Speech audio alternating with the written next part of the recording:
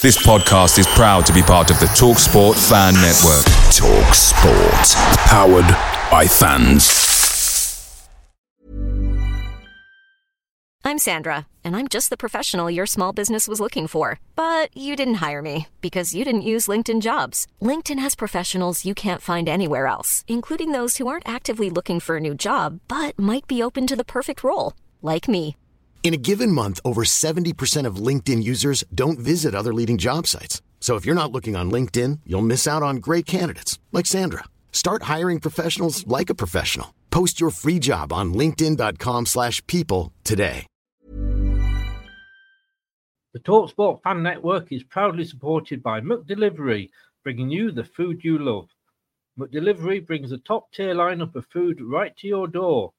No matter the result, you'll always be winning with McDelivery, just like Leicester City this season. So the only thing left to say is, you win.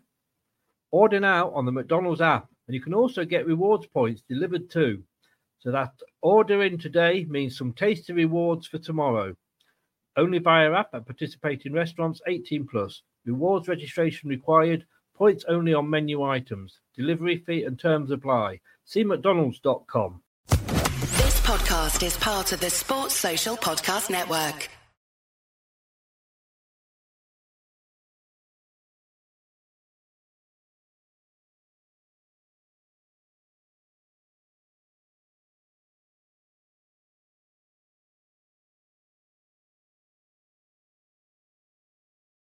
Hello, Matt Elliott here. Hi, Alan Smith here. Hey guys, Ian Hume here. Hi everybody, Jerry Taggart here.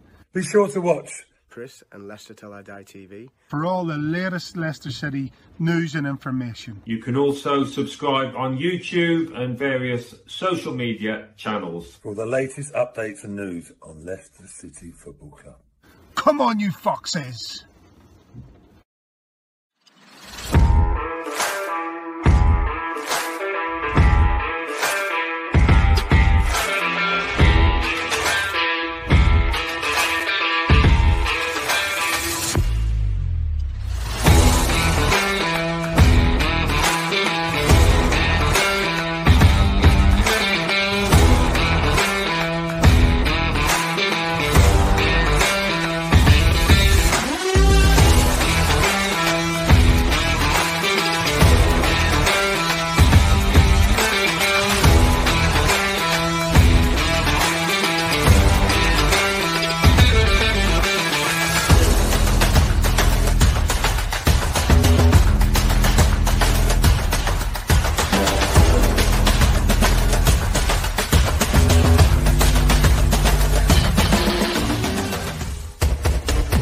Till I Die TV, your first choice for everything Leicester City. Tune in and join in now.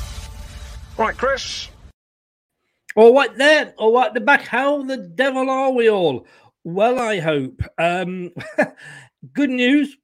Whatever happens this weekend, we're not going to lose the lead again, are we? We're not going to lose. You know, always look on the bright side of life. That's what I say. If you're watching on YouTube, thank you very much. Please make sure you've clicked that subscribe button and smash the likes on the video. It all helps the channel. And if you are listening on Catch Up on podcast, then thank you very much. Apple, iTunes, Spotify, Google, Podcast Addict, to name but a few. We are on all the main podcast platforms. Thank you for watching and listening. This is where you can find it.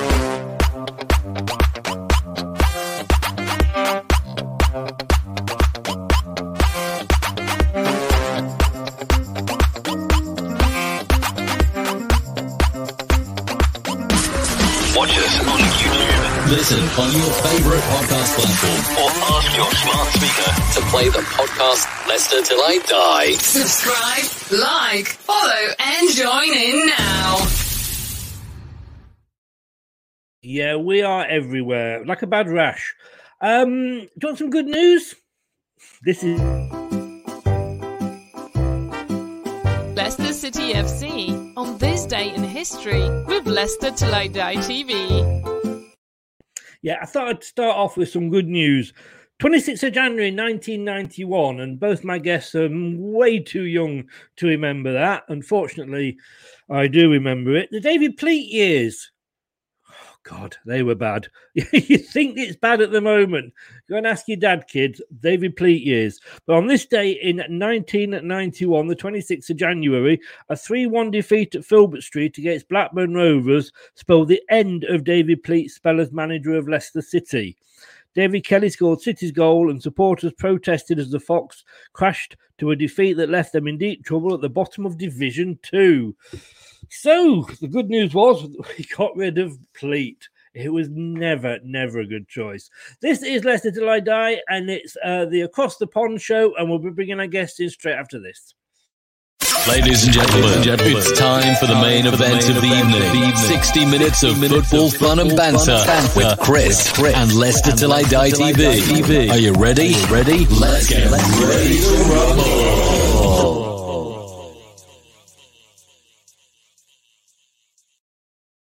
Let's start by saying hi to Zach, our Canadian Fox friend. Good evening, sir. How are you? No, it's Alex. It's Alex. No, I'm not doing too bad. How about yourself? Well, obviously not very well because I can't read. Right. I tell you what, I should do this, shouldn't I? And then where are we? Then I'll remember. It's my age. It was the shock of reading about David Pleat. You see, that was the problem. You're too young to remember those years. Yeah, no, unfortunately. Fortunately, I am. I was born in '93, so it was a few years before I was even born. So, it's kind of a positive, I think. It was not the best of years. It's not the best of years. So, if I can get this gentleman's name right, Zach. This is Zach. I knew we had a Zach coming in. Zach, who is our American Fox. Good evening, Zach. How are you? Doing pretty well, guys. How are you doing? Not too bad. You had an outbreak of COVID, I think, where you worked, didn't you? Yeah, it's just that being in the restaurant industry, you have, if one person gets sick, then some other team members will get sick. And then if, let's say one person goes from one store to another, they get sick. And with my region having a lot of factory towns, to where it's like someone has a family that works in a factory, then they have their outbreaks and it's just all just a huge giant mess. Right. Well, that leads us very much into the start because it is our monthly review. So we're going to look back at the games in a second, and then we'll end up with the transfer window or the lack of the transfer window this year. But I want to start off and talk COVID because obviously, although it has affected this season. I mean, there's over 20 games now that are still to be played. I mean, you look at the table and it's a total and utter waste of time because Burnley have played 17, somebody else have played 23. We've got a couple of games in hand, so the table's not worth looking at. I mean, do you think I'll start with you, Alex, do you think the way the FA have handled this is bad? I mean, I know they're looking at it again, but it's been a bit of a joke, hasn't it? I would say it's extremely disorganized. The way I kind of view it is that we're the year 2 of this in this pandemic. It's not like this is like 2 weeks old. We've dealt with this for some time, so you'd expect that they'd have some sort of plan in place. And I think that's the more frustrating thing because, like you said, you look at the table and really it's not even useful to look at because there's so many disjointed games all over the place. Like you said, Burnley's only played like 17 or 18 games, whereas other clubs have played like 23 games. So you can't really get a fair assessment as to who is where in the table because it could change in a matter of a week. And that's just for, clubs catching up. I'm definitely critical of it because I feel like they've had the opportunity that they could have fixed it. And it's frustrating for fans and supporters because there's been games that have been canceled within the hours of the game kicking off. And, for myself personally, if that happened over here in Canada, I'd be frustrated because, traveling to some of these matches, is not like a 30-minute drive. Some fans are traveling across the country in order to see these games and then finding out, a few hours prior to the game that it's been canceled. It's a lot of money on the supporters, and that's affecting the fan bases. So if I'm them, they need to come up with a concrete plan that's going to stick. So that's my 2 cents on it. Zach, I mean, they've made some changes today. I think they've come out and said that teams need to have at least 4 COVID-19 cases to get matches called off, and certain managers have accused other teams of using it to their advantage. Do you think some teams have been a little bit creative with their numbers? Yes, I personally feel that with some of the clubs that had their matches postponed, and then all of a sudden they're going to go and use some of their players that might not have tested positive, and go, "Oh, we're going to put this person out on loan. We're going to go and sell this player," and so they can say, "Well, we don't have enough fit players because either everyone's out sick or they're on international duty with AFCON," and it's just a nightmare that some clubs are able to kind of get away with some things, while some other clubs that if they can try to go play some fixtures, they're told, "Oh, you can't because this person's not registered, this person's on the academy team," and it's just there's a lot of inconsistency. And I feel like too that with the Premier League, they should have looked at the other leagues in the world and go, "Okay, this is what's working for the Bundesliga. This is what we're working for La Liga. Let's see what we can try to do to help format our situation to figure out, okay, how many players can be out before we have a match postponed, and who can call for a match to be postponed." And I just felt like that each case is so different.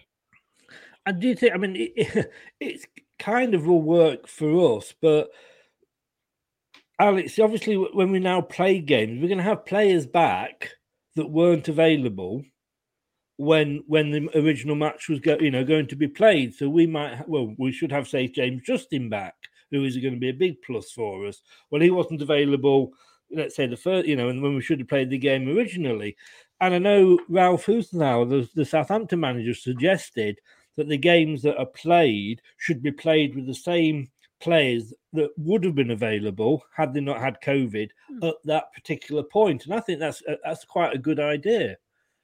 See, I'm 50-50 on that because you can't really predict as to what your your squad's going to look like on the new set dates. We could be talking about, we're missing James Justin back then, but like, who's to say, in the next week or so, with international duties and just training in general, we could lose 3 players.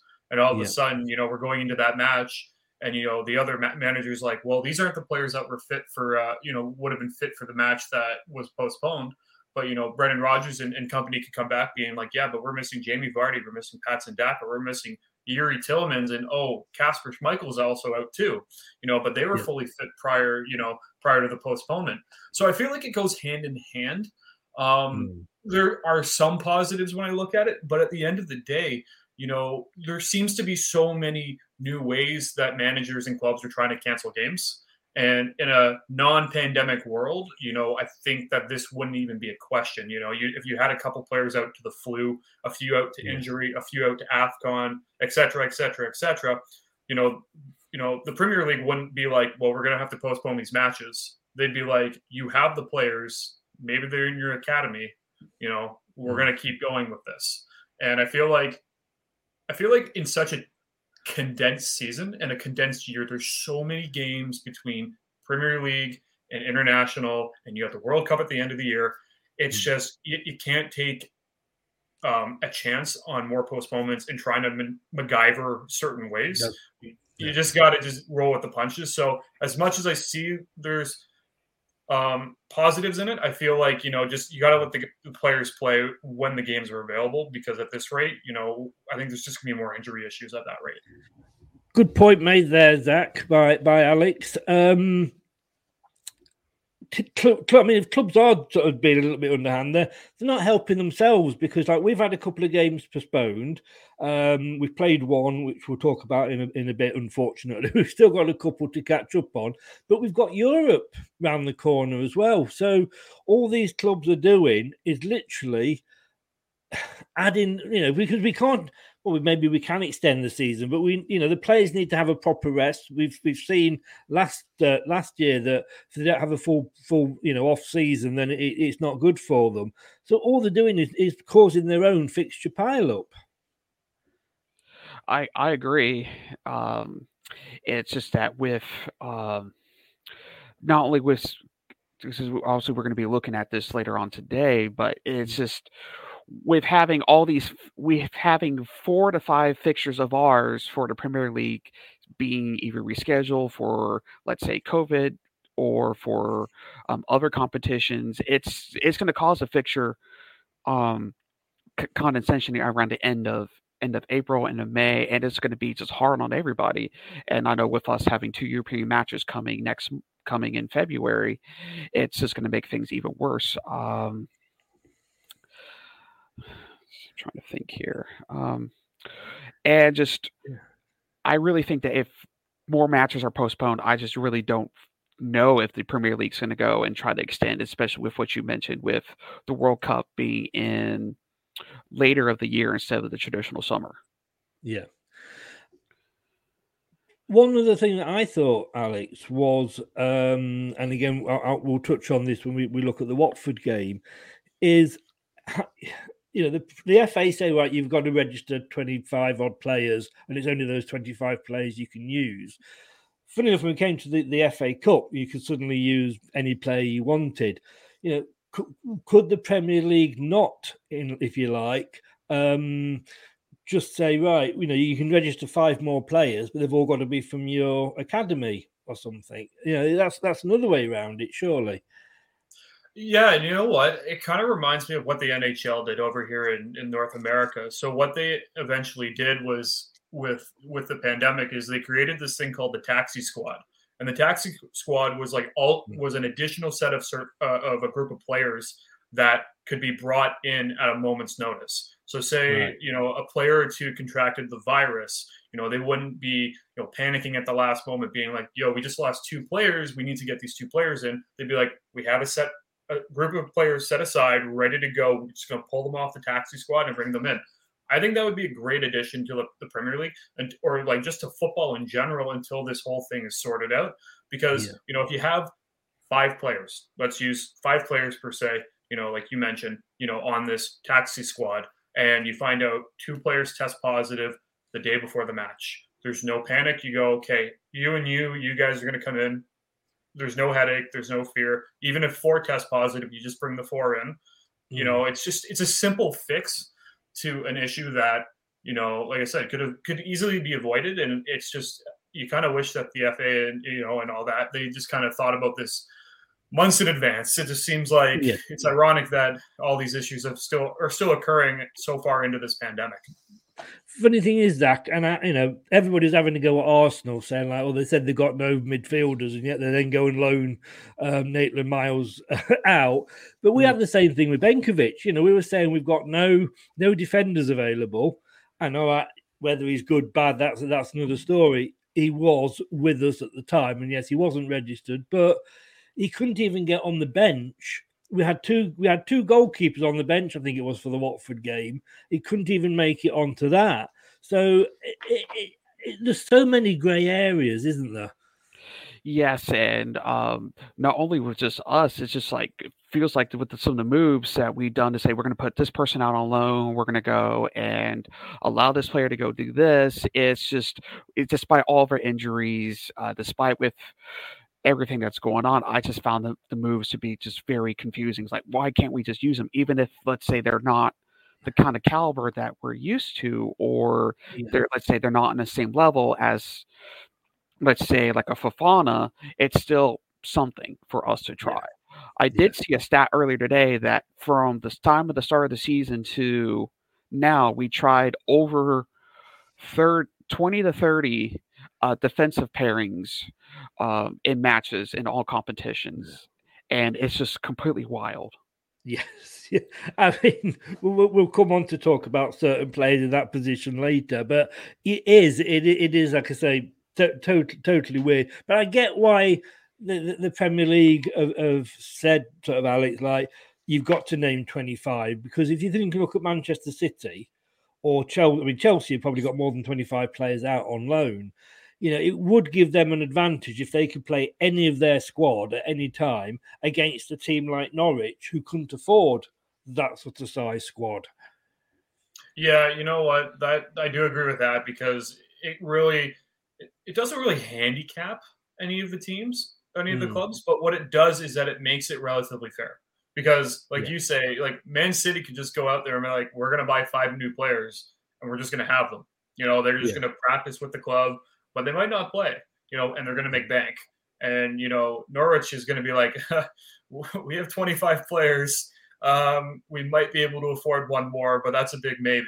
So I feel like it just kind of equals the playing fields in the sense of man, on manpower in the sense, like not on quality, because let's be serious, Man City or a Chelsea are far more superior than Norwich, but it just kind of levels the playing fields in that scenario, like manpower wise. Yeah. Well, I've put it off as long as I can do, guys, but we've really got to take a look at the month. And thankfully, there wasn't many games played, but those that were, let's just say it tested our moods, didn't it? And thanks to Zach for doing this particular graphic for me. But we it just shows there that we had. I don't know if you guys can see that on your screens, okay or not, but we actually had 3 games postponed, and we played 3. Started off with a postponement on the. It should be the 1st of January. That's my fault there. I was looking at that. I was saying Norwich. I thought it was Norwich, and I hadn't even noticed the 23rd. It's like I sent the correct graphic on Twitter, but I forgot the email, so that's on me, guys. So I apologize for that. But yes, it was supposed to say January 1st for Norwich at the King Power. Yeah, no, that's fine. Obviously, I thought I was drunk then, but I'm not. We had obviously the Watford win, a couple of postponements there. Poor Burnley. I don't know when. I think this is Burnley's idea of how they're going to stay up. Is that they're going to still be playing their games in 2 years' time. So we can't get relegated. We've not played all the games yet. And then unfortunately, we did play a couple of games. But Zach, coming to you first. I mean, Watford. It was a potential banana skin in the FA Cup. The return again of Ranieri, who of course is no longer at Watford. And we did have a full squad out there, but it was made up of a lot of youth. I think we finished the game with 6 youth players or academy players on the pitch, but they did us proud. Yes, it's like with it being the first FA Cup match that we played since winning the title. It was one of those games that we have to go and not only just win, but also win in a dominating fashion to show that our winning of the FA Cup last season was not a fluke. Yeah. And with it being at the King Power against Claudio, it was definitely one of those moments that it was definitely bittersweet to kind of see Claudio on the other side of the technical area, especially since it's our second time seeing Claudio at the King Power this year. But with having all those academy players, did well, only conceding 1, and just it felt like a complete game almost. Besides not having a clean sheet, and it kind of gives us a little glimpse into the future of okay, if let's say we lose Tielemans, we got this guy in place. Let's say if this player does not step up like we thought we were, then we know, okay, then we can take a look at this guy and just develop him for the future. Yeah. I did my Tuesday blog following that game for the BBC. If you go on the BBC website, it's they call it the Tuesday Talking Point, and I do it sort of 3 out of 4 weeks a month. And I said then, Alex, that the future's bright, the future's blue. I mean, you know, I know you can say, well, it was only Watford or whatever, but they were a Premier League team. And our youth players are out there. And our youth players put a lot, or not a lot, that's being unfair, but our youth players, they put a certain couple of full-time pros to shame. Yeah, and I think when you look at, like, you know, the young talent coming up within our ranks in the squad, it's super promising. Because you look at, like, players like Brunt, who, you know, did excellent in my opinion. So you got him, and, like, you know, I think everyone tends to forget how young Luke Thomas is. he's young. Dewsbury Hall is young. He's just incredible. But one of my favorites, and I know he didn't play much, but it was Will Alves, and he's 16 years old, and he comes on in the match. And I actually tweeted out during the game, I'm like, 16-year-old Will Alves is coming on to play in his debut for Leicester City. I said, what were you doing at the age of 16? I'm like, for me, I was definitely not doing this. No. I think it's incredible because, like you said, the future is bright. I think one thing that Leicester is so good at doing is developing young talent. And this is just another case of, just proving that it's true, because I think in the next couple of years, you're going to see these young talents coming into, the squad, after a few loan spells. And I think they're really going to help change the landscape of the club. Zach, I mean, to me, those that follow me on my shows will know my thoughts on a certain Spaniard that plays for us. But I mean, he got taken off and replaced by an academy player.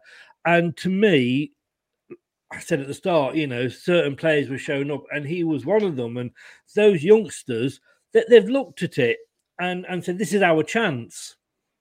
And I don't know what it is with Perez, but is his time coming to an end, do you think, at Leicester? I think so. I definitely think that his time is coming to an end. I just don't know if we're going to be seeing him go, let's say, this summer window or with the next year. But I just think with his performance in the FA Cup match, it's beginning to the end. Yes. Neil, good evening. How are you? You've stolen Alex Chris. Haven't stolen him. He's just out on loan, but he's coming back. This means war. Or don't send Ant for me, because I'll never see him coming if he comes at me behind a wall. Mike says, good evening, Mike. How the devil are you, sir? It's put me off what I was going to say now, Neil. I mean, a lot of people have said, and a lot of people have started after another game we're going to look at in a bit about Tielemans, and he's going. I think we've got to accept the fact if he was going to sign a new contract, he would have done it within 12 months. We've been talking to him. He is going to go. I don't think he'll go in this window. I think he'll stay until the summer, because I think he wants to go. He wants to go for Champions League football. And to be honest with you, I will wish him all the best, because, that's what he wants to do. He wants to better himself. And I don't think he's going to say, yes, I'm going to go to Man United, because he doesn't know if they're going to get Champions League football or not. So that's how I think he'll wait till the end of the season. But he got this game off with the penalty. And I don't think he's showing any less enthusiasm because he's not signed this contract than he did a few games at the back end of last season. I mean, he went absolutely mad and shaking his fist because he'd won a throw-in. Yeah, and you know what? I think with Yuri, it's one thing with Yuri is that I think he loves the club. And as much as we all know he's probably going to end up leaving, I know that he puts in 100% every single time he steps onto the pitch. So, that's the one thing I think that every single supporter loves about Tielemans is that, he's dedicated 100% every time he steps foot onto the field. And that's just something that you really, really do appreciate in a player, because you don't get that from everyone. And, like you kind of mentioned, we all know he's going to leave. It sucks to say because he's a great player. He's definitely a fan favorite, but, that's just part of the game. And, no matter where he goes, I feel like he's going to get that support from, Leicester City, fans, across the globe. And, he's brought some incredible memories to the club, and, delivering an FA Cup is one of many, but, wherever he ends up, it's where he goes. And, I'm not gonna get all frustrated about him leaving, because we all kind of suspect it's going to happen one way or another. Definitely in the summer. I don't think it's going to happen now unless someone offers us like 400 billion pounds. Yeah, no, I agree totally. But Zach, I mean, if people that are moaning about how Tielemans, or that in their eyes that he's not performing, I mean, look how Mahrez left. He was having a strop. He'd camped out at Paris airport in case his agent rang and said, get on a flight to here because they want to sign you. He was off with and I'm not decrying, anybody's health problems, but he wasn't up to playing, so he missed 2 or 3 games, which may have cost us Europe that season. Mm-hmm. I just think players. I mean, the guy wasn't born in Leicester. We shouldn't expect he hasn't got any loyalty to Leicester. It's a job to them, and all I want to do is say to players, while you're here, give us your 110%, and when you leave with dignity. Mahrez didn't. Drinkwater didn't. Kanté was a little bit, it was all he could do to eventually pen a thank you letter. And I'm thinking, like, if he goes and he goes in a nice way, we'll always love him and appreciate him. Yes, I agree with you on that. Just to kind of touch on what Alex says, delivering an FA Cup is going to be a memory that a lot of us are going to remember about Tielemans, no matter what window he leaves. But I really think that he is giving his all, despite some of the performances on the pitch, like as a whole, as a team. Yeah, no, I agree totally. And the good thing about this win was, of course, that we didn't become the first holders to get knocked out at the first stage since Arsenal. So Arsenal still hold that record. Hey, Arsenal. We've not taken that off you. So we've got an East Midlands derby. We've not had one of those for a long time. Forest in a couple of weeks. That's going to be exciting. I'm trying to remain optimistic on it because of our recent, run of form. So try to remain optimistic, but it's going to be an exciting game nonetheless. Again, come back to you then, Zach. Yes, I know totally what Alex says there, but sometimes it's how you approach the cups. And if you look at this as a bit of a distraction from our league form, which isn't bad, and we've got, it's bad, as we look at it and think, yep, this is bad. We've still got 18 games to play, which is virtually half the season. But we can look at these sort of things, and if we can win a few games in the cup, it will buoy us up, won't it? Yes, and also just as a prestige point, because if let's say we did not win the FA Cup last year, and we advance through the rounds and leave in the let's say the quarters, it would be seen as, okay, well, Leicester tried and we just didn't advance. With us being the title holders, it's added a little bit more pressure to not only to the squad but to the Brandon, to everybody, to say, hey, we are defending this trophy that we haven't won since we were founded. We have to show up more for these cup matches, regardless of, let's say, who we have on the squad, where we're going, who we're facing. And I think with now the next cup tie against Forest, it's definitely hiding that sense of urgency of we have to do something. We have to show that we're not just going to be a one-off, win 1 or 2 matches, and then that's it. We have to have a good defense, and that also will help us with, okay, we know what to expect against other competitions. Let's see what this can translate to the later end of the season, to see we can try out some new players, but also just in Europe all together. Since we're already out of the Carabao, it's just, this is some of a few opportunities to win a trophy this season. Unfortunately, I've got to play this because as much as I not wanted to look forward to talking about the month, I really didn't want to talk about this game. So I've got to give this a... because our first game of the year in the Premier League, Leicester City 2, Tottenham Hotspur 3. I was absolutely fuming. And what made it worse was the fact that when I'm watching the game live, I've got it on because it's on a stick in my lounge. And I do all this in, if you like, my man cave, if you like, with all my Leicester stuff up. And I'd come in at the end of the game and I was tapping at the fact that we'd won and I was getting everything ready to go. And I could hear the noise from the telly. And I was still putting the game thing up saying we were 2-1, and we've got the 3 points. And it had gone to 3. I went back in just to double check it. It was 3-2. And I'm like, what? I mean, we lose to Tottenham. I think I said before to you, Alex, I get losing. It's part of the game. And Tottenham are sort of our bogey club like Arsenal used to be. But to lose in that way.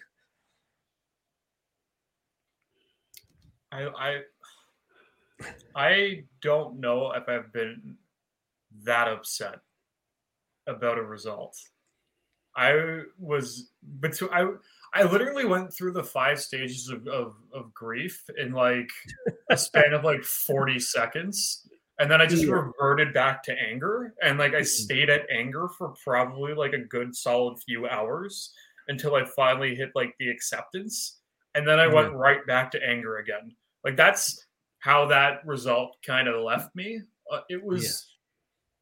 It's such an infuriating result because you had the 3 points for the taking, and then it was just an absolute utter collapse.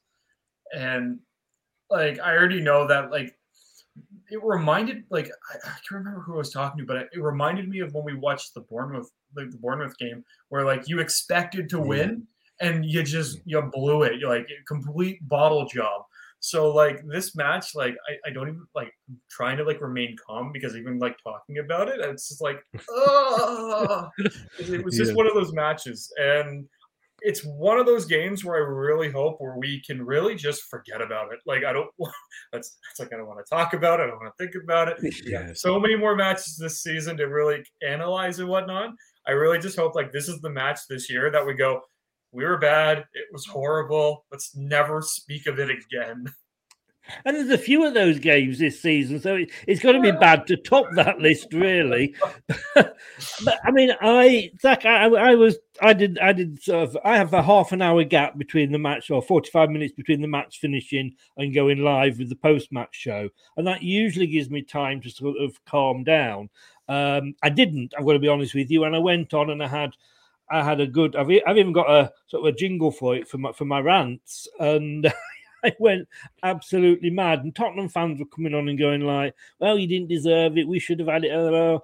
You're not being very nice, or taking it, as bad." But I went, when you lose like that, I'm not going to come on half an hour later and go, "You know what, Spurs? Well done on that." I'm just going to say, "F off, Spurs."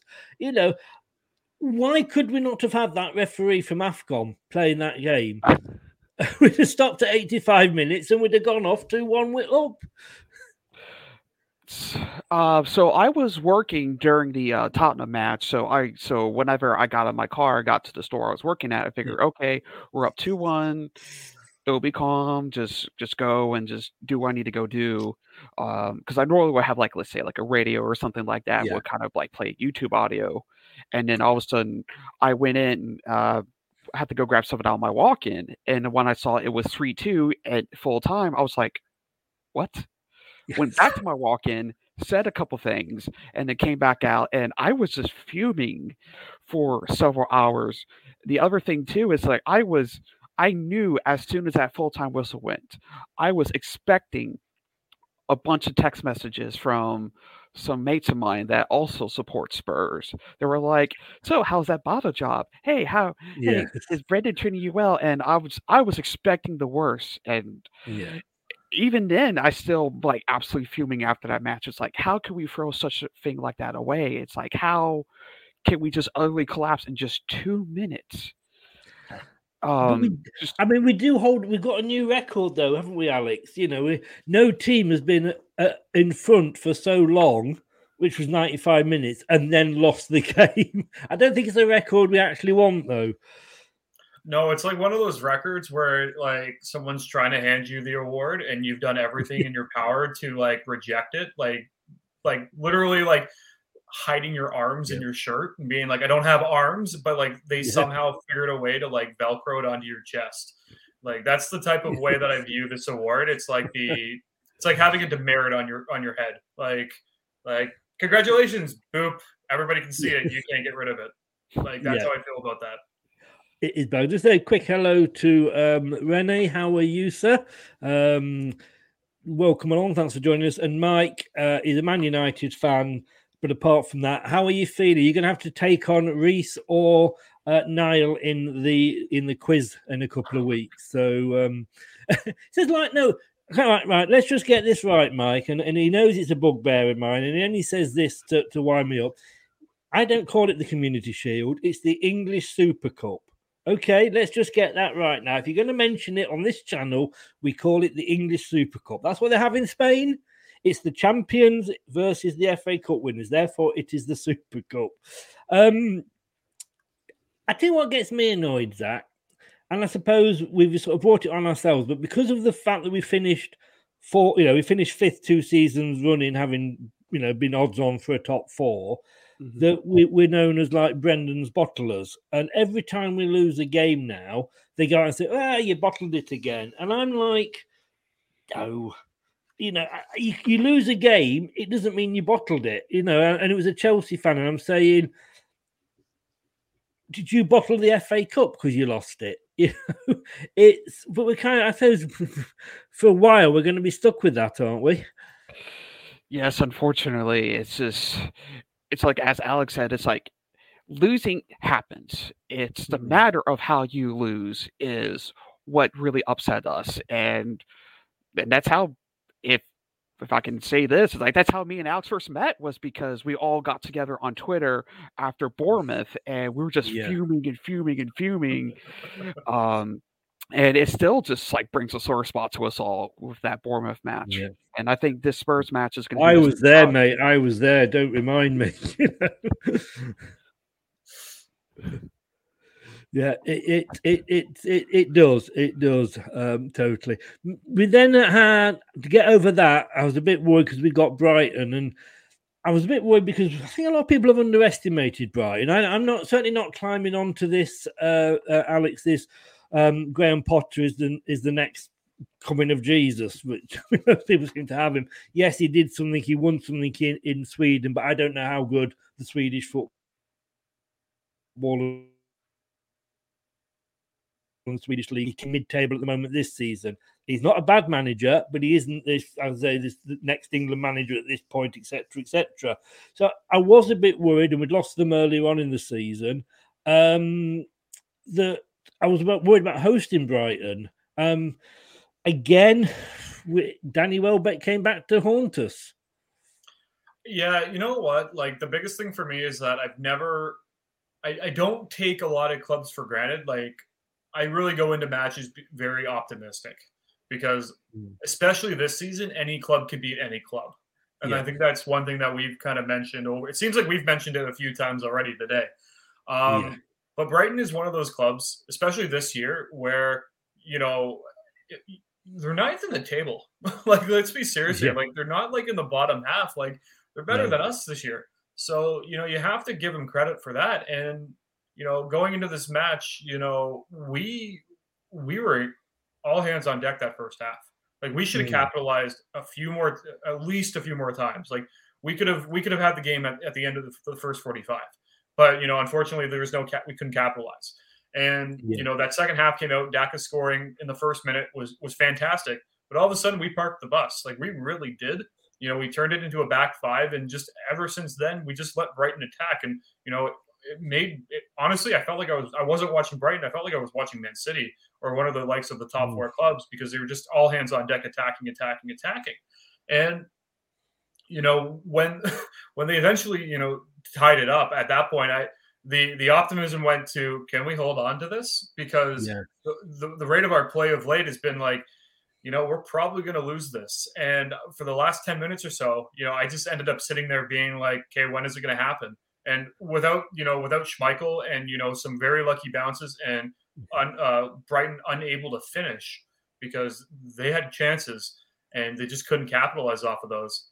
We could have easily be talking about, a loss here instead of, pulling out that 1 point. And at the end of the day, I'll take the point. Every point matters right now. And, let's just hope that we can somehow turn it around. I know that with international duty, it seems like whenever we go on international break, we kind of come out the next game and pull out a lemon. So let's hope this time around we really turn that around and really are able to capitalize in the win category once this international break, ends. Yeah, I mean, you could see once Welbeck had scored that there was that dread coming over the Leicester players. Like, my God, is we going to do this again, Zach? But Brendan took a lot of criticism.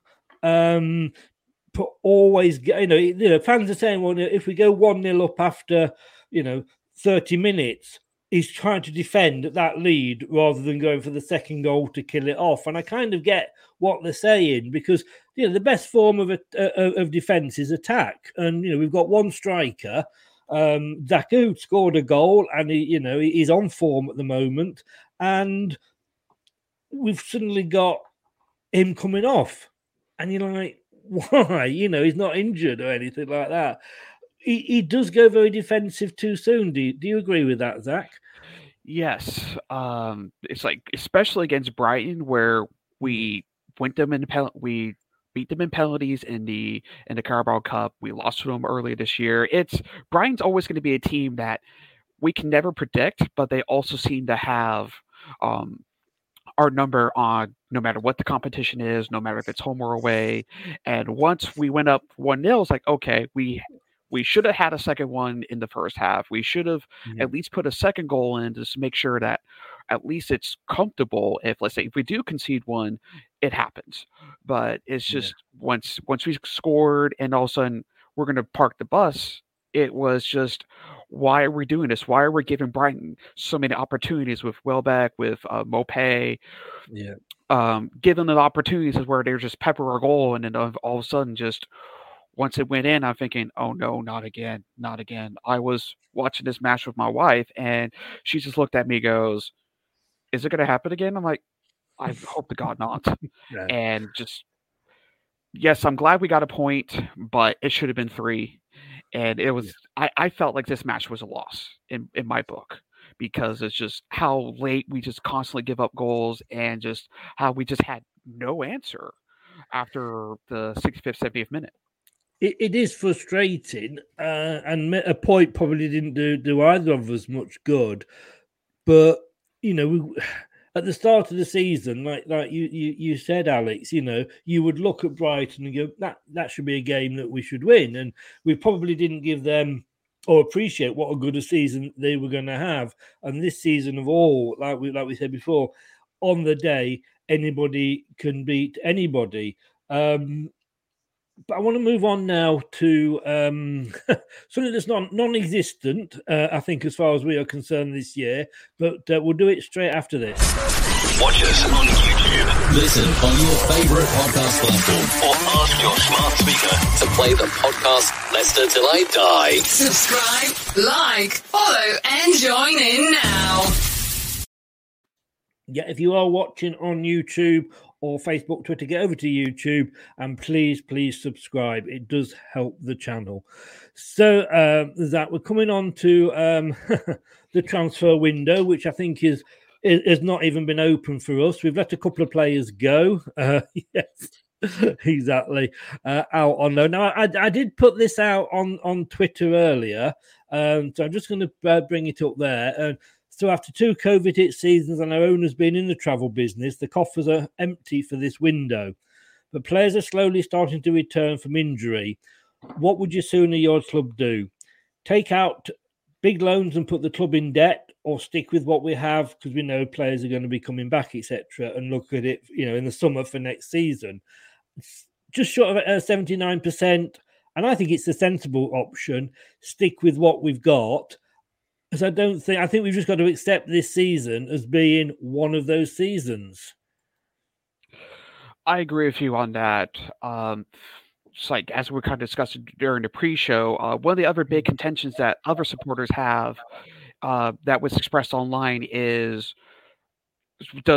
King Power running out of money? Even though, yes, Thailand has been hit hard with COVID restrictions and also with just other factors as well. It's tourism starting to come back to Thailand, and more and more people are going to be traveling overseas to go to the airports, and King Power start getting the revenue again. But I also believe that they probably learned the lessons of the past, to where they did big signings when they initially bought the club and realized how bad they were, or they just don't want to go suffer through another administration process because of this big spending they did, not only for just buying big players, but also with Seagrave and the other financial contributions they made. And I just found out recently that also the King Power ownership has started heavily investing in the Thailand national team, both men's and women's sides with training grounds. So they're probably wanting to go and make sure that Leicester can still do what they can as a self-sustaining business and not necessarily just go out and just spend big and just put ourselves in a financial freefall in case, let's say, crowds are not allowed out of the grounds again, or something happens to where revenue is just cut drastically more. So I think by doing what we're doing will be a sensible move. Indeed. And Alex, I mean, as Zach said there, our owners are in the tourism business. When they're not in oil, they're in hotels, they're in airports, and that, as we know, has been hit. And I wouldn't want anything. We've been in administration in this club before. We know that. That's why the owners had to come in and buy the stadium back for us, because we lost that when we went into administration. We've got to talk, and we mentioned before about Newcastle. Totally understand how Newcastle hated Mike Ashley, but he left them financially in a good position, and we can't just we have got a few loans out anyway, but we can't just go down that road and risk losing everything. No, and that's the thing. Like, you know what? Like, I think we've kind of talked about it beforehand, and I feel like we're in this season where we're not going to finish in the top four. We're not going to get relegated, so we're going to be somewhere in the middle. It's just going to be that season. And there's no point of going out in the January window when, price for players is, doubled or tripled what their normal cost would, what they would normally cost, and go out and spend big. There really is no rhyme or reason for it. We're looking at a window right now where if we bring in a player, he's going to come in on loan. Yes. Simple as that. Is a player going to come in on loan? I wouldn't even be shocked if we do bring a player in on loan because the funds aren't there. Yeah. So when you look at, you just got to play it smart because I was like we were talking before we started recording, summertime's going to come around. The window's going to open. Let's be serious. We've talked about it already. Tielemans probably going to leave. He's going to fetch he's going to fetch a good return. Possibly a few other players leave who could fetch other good returns. We could be looking at a summer window where we have plenty of cash to spend, to really buffer up our squad again. So, do you deal with 1 year of frustration and struggling instead of, going back into debt? I'd do that 100 times, no questions asked, because at the end of the day, why go in debt when you don't have to? Yeah. No, totally. I mean, there's only really Newcastle that are seeming to be spending big amount of money. And Mike says here, could this loss of money bring administration back to the club? No, because they're so good. I always say businessmen run football clubs. Supposedly they're businessmen. They're supposed to run them like they're businesses, but they don't. They do them like a favourite hobby, and they just throw money. Our owners are well, the company was well run, and they said, in fairness to Brendan, they said right from the start, Zach, we need a centre back, but we're only going to get one in on loan, and he hasn't said anything different to that, and and I think we all understand why that is the case. And that's one thing that I did see from pretty much as soon as the window began to open, is Brendan saying, this is what we need, but I just don't know how we can do it. And with him saying that up front at the beginning of the window, instead of saying, we're going to do this, and then it turns out we came home with nothing. That's one thing I will appreciate Brendan saying, at least up front, this is the reality of the situation, instead of trying to string everybody along and saying, we're going to do this, and then just come out with nothing. Yes. I mean, I remember last time we were in this position, we ended up with Ryan Bennett, which he was bad, but I don't think he was bad as everybody else was saying. But I just think, you knocking on people's door and saying, like, can we borrow your central defender? You're going to end up with not the best because you're only going to take him on loan for 6 months. So like with Ryan Bennett, it's going to be somebody else's sort of, substitute players, if you like, that they keep on the bench. But Alex, the problem for me as well is that money, because if anybody was available for us to buy, they know, I think, that, well, Newcastle might pop along. And if Newcastle knock on the door, they're just going to add 5 million onto the price anyway, because they know they can afford it. And that is going to affect a lot of other teams. Yeah, it does. But at the same time, I feel like when you look at it in the sense of like Newcastle goes to a club and approaches them and it says, hey, we're interested in this player, they might quote them for a higher price. And the only reason is they know they have money. Leicester City right now doesn't have any money. Our transfer budget's pretty much shot after bringing in Vestergaard, late in the summer window. So, for us, it might be lower, but they might not be willing to sell to us prior, mainly because you have all these other clubs that are willing to spend extra money. Yeah. So it complicates things because, we're kind of tied to, whatever funds we do have. So, like I said, this window is kind of a write-off for us, as weird as it sounds, because we just don't have the funds in order to bring in any players whatsoever. Yeah. And I feel like, when the summertime does come and, the window opens and, if we do see players leave, it might change again, because all of a sudden we have these funds. If we go to a couple of clubs and be like, hey, we're interested in this player, they go, we know you got X amount of dollars for, X, Y, and Z. It's going to be an extra 15 mil for this guy. And you're like, what? But in January, he was 25 million cheaper. Like, what's going on here? So that's business. I get, I get that. That's business, as annoying as it is. But we did spend, and I'm going to stick with you if you don't mind for this one, Alex, because we touched on it earlier. And that's Vestergaard. I mean, we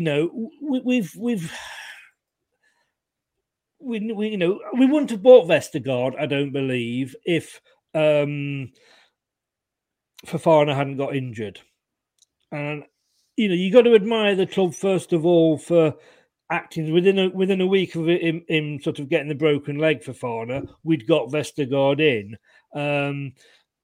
Problem was that he'd come from Southampton, a team that we stuck 9 goals past. He was in that game. Ryan Bennett's got an excuse. He got sent off after 17 minutes. So he could say, wasn't there, it wasn't me. It was only 1-0 when I went off. But so that, I think, that was 15 million that we weren't intending on spending. And if you do go out and get another centre-back, when everybody's back and fit, and there will hopefully come that time, we're just going to have a team of defenders. Yeah, I really do look at Vestergaard as a panic buy. Like, case in point, with Fofana going out, Evans was dealing with injuries. It just seemed like the logical next step in looking for a center back. And, I feel like there would be plenty other options in order to get a center back. But spending 15 million on Vestergaard and then seeing what he's produced is quite upsetting. The fact that you're looking at a player who is as tall as anything, and he can't, he's an aerial, he's not an aerial threat. He brings up more problems in the air as much as he does on the ground. And that's concerning considering, like I said, his height. You're having players slot in ahead of him who are not familiar possibly with the positioning. Like for me personally, I'd rather see Chowdhury in his position at center back prior to putting in Vestergaard. So it's quite frustrating to see because, like it's simply put, Vestergaard was a panic buy. And if we took maybe an extra day or two to really look at the situation after the Fofana injury and be like, do we really want to spend 15 million here? I think there was options within the club that you could have utilized much better. Yes. Who's to say that we used a player like Brunt or something? These up and coming kids. These young talents being like, we're strapped for cash. We don't want to spend our remaining transfer budget on a player. Why don't we use one of our younger kids to like? I'm just spitballing here, but it really has caused an issue because we're in this January window now where we don't have a transfer budget. Like there's nothing. And we're looking at where we're seeing issues and we can't resolve those issues. And we still look at our center back issues and they're still there. And it's like, well, Vestergaard's not really providing any anymore isn't fixing this solution. It's like watching a massive leak occur from like a pool or something, and you're slapping on a piece of tape that has no business being the tape that you're supposed to use. So, it's like using painter's tape on like a water spill on a huge crack and water's flowing out. The painter's tape ain't going to do much for it. So, it's frustrating because it just seems like, at the end of the window, at the end of the summer window, it seemed like, for me personally, and I feel like there's plenty of people across Twitter that are saying that we had such a successful window. And you look at that now, 6 months later, give or take, and you go, because we did bring in some promising players, but, some of those players turned out to be a bust. And Vestergaard seems to be like the king of that right now. We do like to always have one scapegoat at Leicester, though. But Zach, Alex made the point there, and I thought Chowdhury played really well when he was asked to play in that role. And whether that was just the fact that, his attitude was, I'm going to just kick this ball into Rosette to get it away rather than pass it about the back a few times. But Brendan Rodgers came out and said great things about Chowdhury and playing in that role, and then doesn't play him in the next game. It's nuts. It's like, I just wish that there was a lot more consistency in the back. And if he was doing good in that role and Vestergaard wasn't, we should have tried it again. It's like, hey, you did well in this role. Let's go ahead and put you back in there, Hamza. Yeah. And sometimes I don't know what he's thinking. I think we all do that. I mean, Mike said this here. You have to understand, like Chris just said, how impactful Wesley Fofana's injury has been. It's been the occurrence of Vestergaard and also now being a lot more stale in the defence. And I think you got to add into that as well the fact that there hasn't been a settled defence. I don't think we played the same back two games running this season. And I think, for me, Fofana's injury has had as much as more probably of an impact than Van Dijk's did at Liverpool. I agree. Go ahead, Alex. No, go ahead.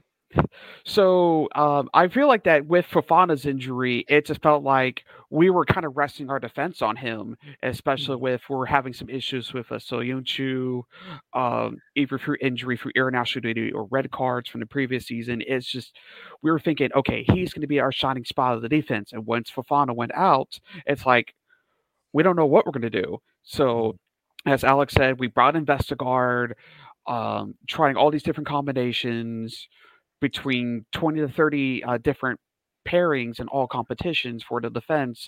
There's not a way for anyone to gel. There's not any way for anybody to figure out, hey, you do good at this, let me go ahead and do this. Everyone's just trying to figure out their role practically every single match, and that's what's setting us up for failure. Yeah. I mean, Alex, you were nodding in agreement there. I mean, we've Bertrand has had an operation. And he's disappointing me because pre-season he looked good. We've still got Piera out. We've got Castagna out still. Fofana's on the edge. Like I said, all these things in a normal season, if we'd had the team that should have been available to us, I think we're looking at 5th or 6th in the league at the moment. Oh, absolutely. I think the injury crisis that we've had is just, it's super, it sucks because, it's something that you just can't control. But at the end of the day, you can't really blame injuries for where you are in the table. One of the things that I was actually thinking of is that, as us as supporters of Leicester City, we always made the point that Johnny Evans was the quarterback on the D line. And I think what this season has really shown me is that, for sure, Evans brings so much. But I really do think that Wesley Fofana is the glue that keeps that back four together. And I say that because when Johnny Evans came back, we were still a disaster on defense. Yes. And that's one thing that really shocked me because I always was saying, Evans is the one that's going to keep us together. Evans is the quarterback. He's the general. He gets everyone in the line. But when Evans came back, nothing really fixed. It was like, oh, we're just as bad with Evans as we were without him. So I'm very interested to see that, if Fofana is fully fit eventually and he can come back into the side, we'll see if he could actually, figure this defense out and kind of sort it all out. Because that's the curiosity that I have now is that, well, clearly Evans isn't the only one that kind of that has this defense sorted. If Fofana comes in and sorts it out, then we figured it out. But I'm going to remain in judgment until I actually see it happen because I've known to bite myself, bite myself on numerous occasions. So it'll be interesting to see. But I think Fofana is critical, absolutely critical for our club. Well, I mean, as Rennie said there, Zach, and we'll bring it to a close with this and one more question.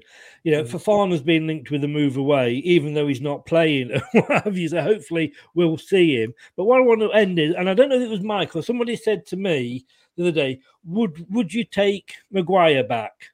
Now, well, I actually said not for £80 million. I wouldn't. No, but I don't think that Man United got the Maguire or have the Maguire now that we sold them.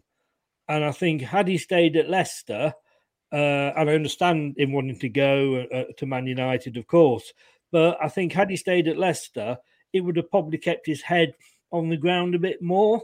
I think you're both nodding your head, but Zach, first of all, would you take him back? If it was, let's say, it was like 30 million.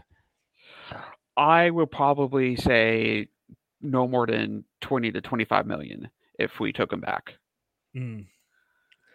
And Alex? I would roll in a broken fridge, and that would be my offer. We could offer them Perez. Would we swap him for Perez, maybe? Yeah, he's actually in the fridge. You open the fridge, and he's in there. And he has like the confetti and he throws it in the air, and that's like the swap. Yeah. Mike says there, now you can have him for free, Chris. Well, like I say, I don't think they did get one season out of him, but I think his head has been turned. Guys, as always, thank you very much. We'll do it again in a month's time. Let's hope we've got a nicer February to look at, maybe a couple of European wins. And Mike says, he doesn't actually say it, he says it in a different way, but I won't read that out. But he says, go away, they don't want Perez, which I kind of get. But yeah, hopefully we're going to be looking at the end of February, maybe a couple of European wins through to the next round and maybe still in the FA Cup. But first of all, let's one at a time. Zach, how can people find you? So I can be found on Twitter and Instagram at the handle that's displayed on screens, Splunk ATO. I will discuss not only things about Leicester City, but also some things about the MLS. Yeah, brilliant. And Alex, how can people find you? So you can find me on Twitter, Canadian_Foxes. I speak and talk about everything Leicester City and with the Canadian soccer or Canadian football club as well, national team as we trudge along to Qatar for the World Cup this year. Brilliant. Rich, you mentioned Maguire and all the Man United fans come out the woodwork. Say, hi, Rich. I was trying to take him back, but my two colleagues didn't want him, and I tried to throw you in. What about Mike? I know you didn't want Perez. What if we do a deal? 2 for 1, Perez and Vestergaard for Maguire. I think that's a fair deal, isn't it?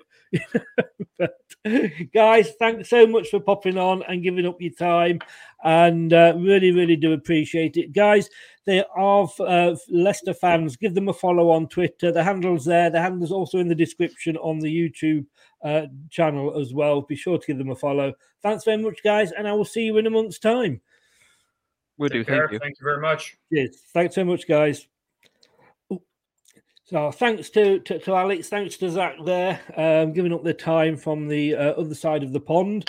And thanks to everybody for popping in, Mike. Thanks for your comments. I'm not showing you previous comment. I am not. It is swearing. You're a very, very naughty boy. I'm disappointed in you, Michael. Disappointed. I'm going to be back in 50 minutes, and we're going to have the Big Fat Football Quiz, Part 1. Wolves. We're running out of teams in the Premier League. We're coming up to the final table. We had Crystal Palace last week. Didn't do quite well, came bottom. Wolves, Sweet and Sour Soccer are going to be coming on and answering the questions. Can they knock Anki off the top? We will find out in an hour. Thanks very much for watching. Stay safe, everybody. I'm not even going to ask what you mean by that, Mike. Knowing you, Mike, it probably isn't good. It isn't good. We're going to be back in 50 minutes with the quiz. I'll see you then. Thanks for watching and thanks for joining in and for listening as well. Bye-bye. Thanks for watching Leicester Till I Die. This is Chris saying goodbye and see you next time. That's all, folks.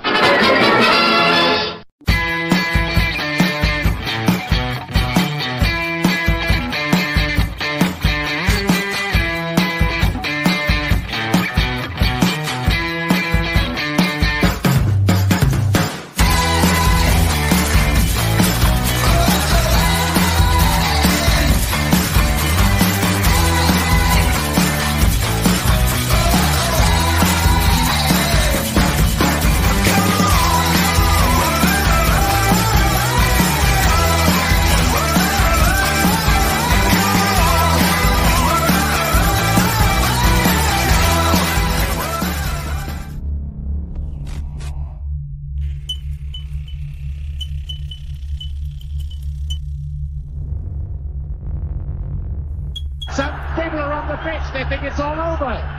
It is now. Sports Social Podcast Network. It's the 90th minute. All your mates around.